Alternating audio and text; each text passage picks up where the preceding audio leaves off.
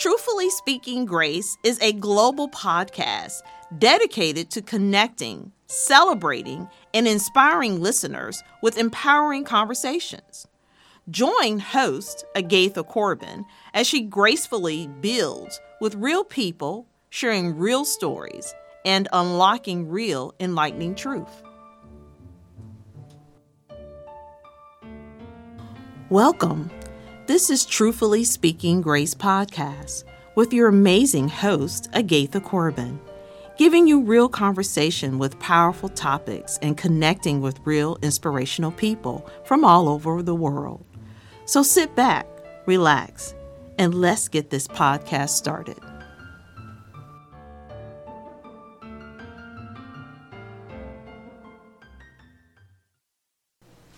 This is Daniel Middleton sitting here with Agatha.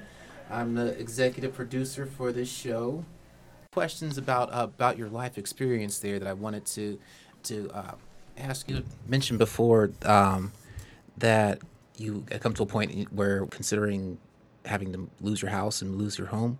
Could you fill us in more on that situation of what had happened as far as your job and everything financially? The events leading up to you sitting on the couch and having your moment. That's a good question. Very personal, but it's a good question because someone out in the universe needs to hear it.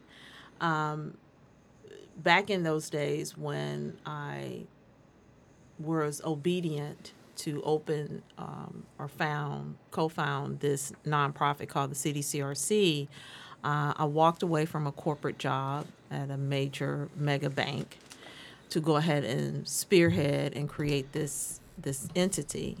With that, I lost any benefits, financial gain, consistent salary. And at the same time, me and my business partner and board members, we also started a consulting firm where it kind of helped feed us, helped pay some bills as we built this nonprofit. We were going strong. We finally got the programs all together. My sons were in school. They both were very active in school and sports. Their fathers were good providers. Let me put that out there. So I was able to keep a roof over our head and maintain. But for that, I would say that seventh year into the nonprofit, we didn't get any grant funding. We didn't get any contracts, and I was the main person out of the group that was running the daily operation. And for a while there, I did not have income coming in for almost 6 or 7 months as far as income for myself. So it took a toll on my personal household. And here I am preaching financial literacy, helping other families buy and build homes. We still had clients coming through, helping other clients get cars. We had Angel Auto, and the CEO and president of the CDCRC had no real income coming in to make ends meet. It lasted for about a good 3 or 4 months, and in those 3 or 4 months, I almost lost the place where we lived. I did downsize. I was a homeowner. I had the 2-point cars and all of that when I worked for the banks. But when I was being obedient to start this CDCRC, I knew I had to sensibly downsize from all of that as a single mom with single income. That experience taught me about not being on your own little island, like I said before. Because I had to reach out to my family, which was there to help me. I have 2 brothers. Of course, they helped me. My BFFs, my friends, their godmothers. So I had a good support system to help me get through that. Once we got through those harsh 90 days and got on an even keel, and then it got better. But we still had some lean days. I just had to shop different. I had to make sure, where we live was conducive to good for me and my kids. Because it was just me and them and their fathers providing for them. I always wanted to make sure that their needs were met. You know what I mean? And Right. Their needs being food, shelter, clothing, and transportation. Right. And so for a long time, as long as those basic needs were met, I went without on a lot of things. And I was okay with that because the CDCRC was thriving and was building and blessing other families who, I'm going to be honest, were way worse off than we could ever be. Yeah, I may have had some tough times and had to rebuild my life, rebuild my credit, rebuild everything. But there were families that we were serving coming in front of me that had nothing. So I had to weigh it out and praise God anyway and still serve anyway because I knew it could have been a whole lot worse. We were never in a shelter. We were never really without. We just almost was without. Mm-hmm. Wow. That's powerful stuff right there. Yes, yes. It built not only their character as young men, but it also built my character and basically, definitely my belief that Jehovah Jireh is a true provider, and that I had phenomenal and still have phenomenal family, friends, and support system that, if I need something or my sons need something, I can truly say I can pick up the phone, or sometimes when you have to pick up a phone, someone is vibing that, hey, are you okay? Are the boys, how the boys? Right. Every time I walk anywhere, any business meeting, any community meeting, anywhere I go, that's the first thing. How's the boys? What do you need? Are you guys good? Because you never know who's watching you.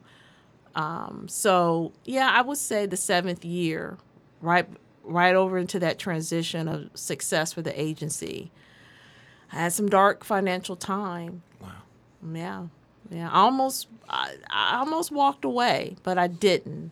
But the downside, though, is that I went into retreat because I didn't think no one really could understand my odd world to go from a corporate income, home and 2 cars to apartment living and no car. Wow. With 2 boys. So, yeah. Another part of your interview that stood out to me was when you were talking about campaigning for Barack Obama on the RTA bus. Yeah, we was passing out canvassing. That's amazing. It was phenomenal. I even though I was living meager, I was still working with powerful individuals throughout the country. I was a part of the 2008 and 2008. And what's the other one? When did he come back again? 2012. The first one, yes, I was a fellow, and I worked with the campaign on a national level and a local level. And on the local level, my place became a hub for the Dayton, Montgomery County market to get the word out with the young people.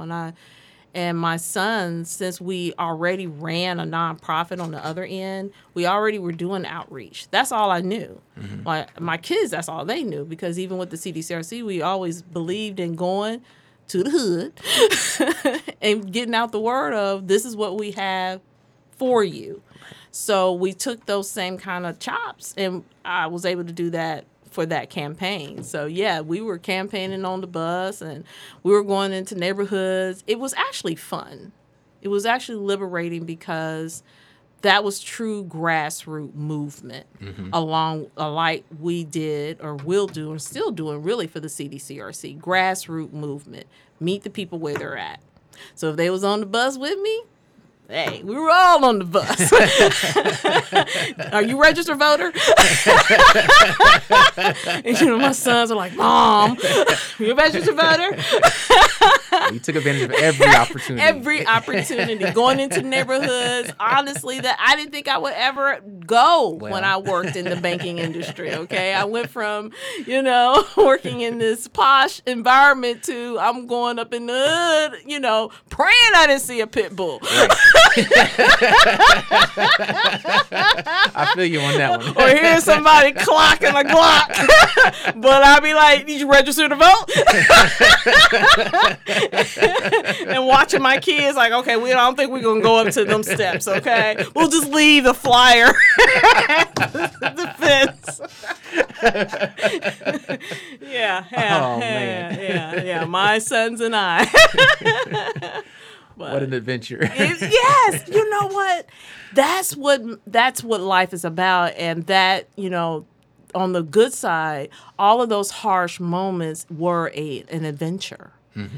And I can laugh at it now because when you look back, I was like, oh my gosh, my whole life has been an adventure. I mean, I'll say this. One moment I'm meeting someone in whatever low-income place, and that same day, hour later, I'm meeting a president or vice president of an industry in my office. That's how eclectic, and my sons and I lived that. While we turned out the lights, cleaned the building, and stood at the RTA bus stop to go home. Wow. And I remember public officials driving past, waving like, is that Agatha? Like, I'm like, yeah, I can truly say it was humbling, and it allowed me to be more driven to start financial literacy programs that will help other families and single moms do better, because I knew I could say to them, I know how you feel. Mm-hmm. I know you can do this, because if I can do this, you can do this. If you can make it, if I can make it through, or get a job, or get a gig, or do some temp services, or build a business, because mind you, not only was I able to be blessed to build a nonprofit and work as an advocate, but I also built 2 or 3 businesses of my own along with my business partners. So it can be done, but it's some sacrifice in there. It's some meager days, as they say, the ramen noodle days. Wow. Yeah. Yeah. Thanks for listening to Truthfully Speaking Grace podcast. Stay tuned for another episode with more real conversations, celebrating real and inspiring people from all around the world.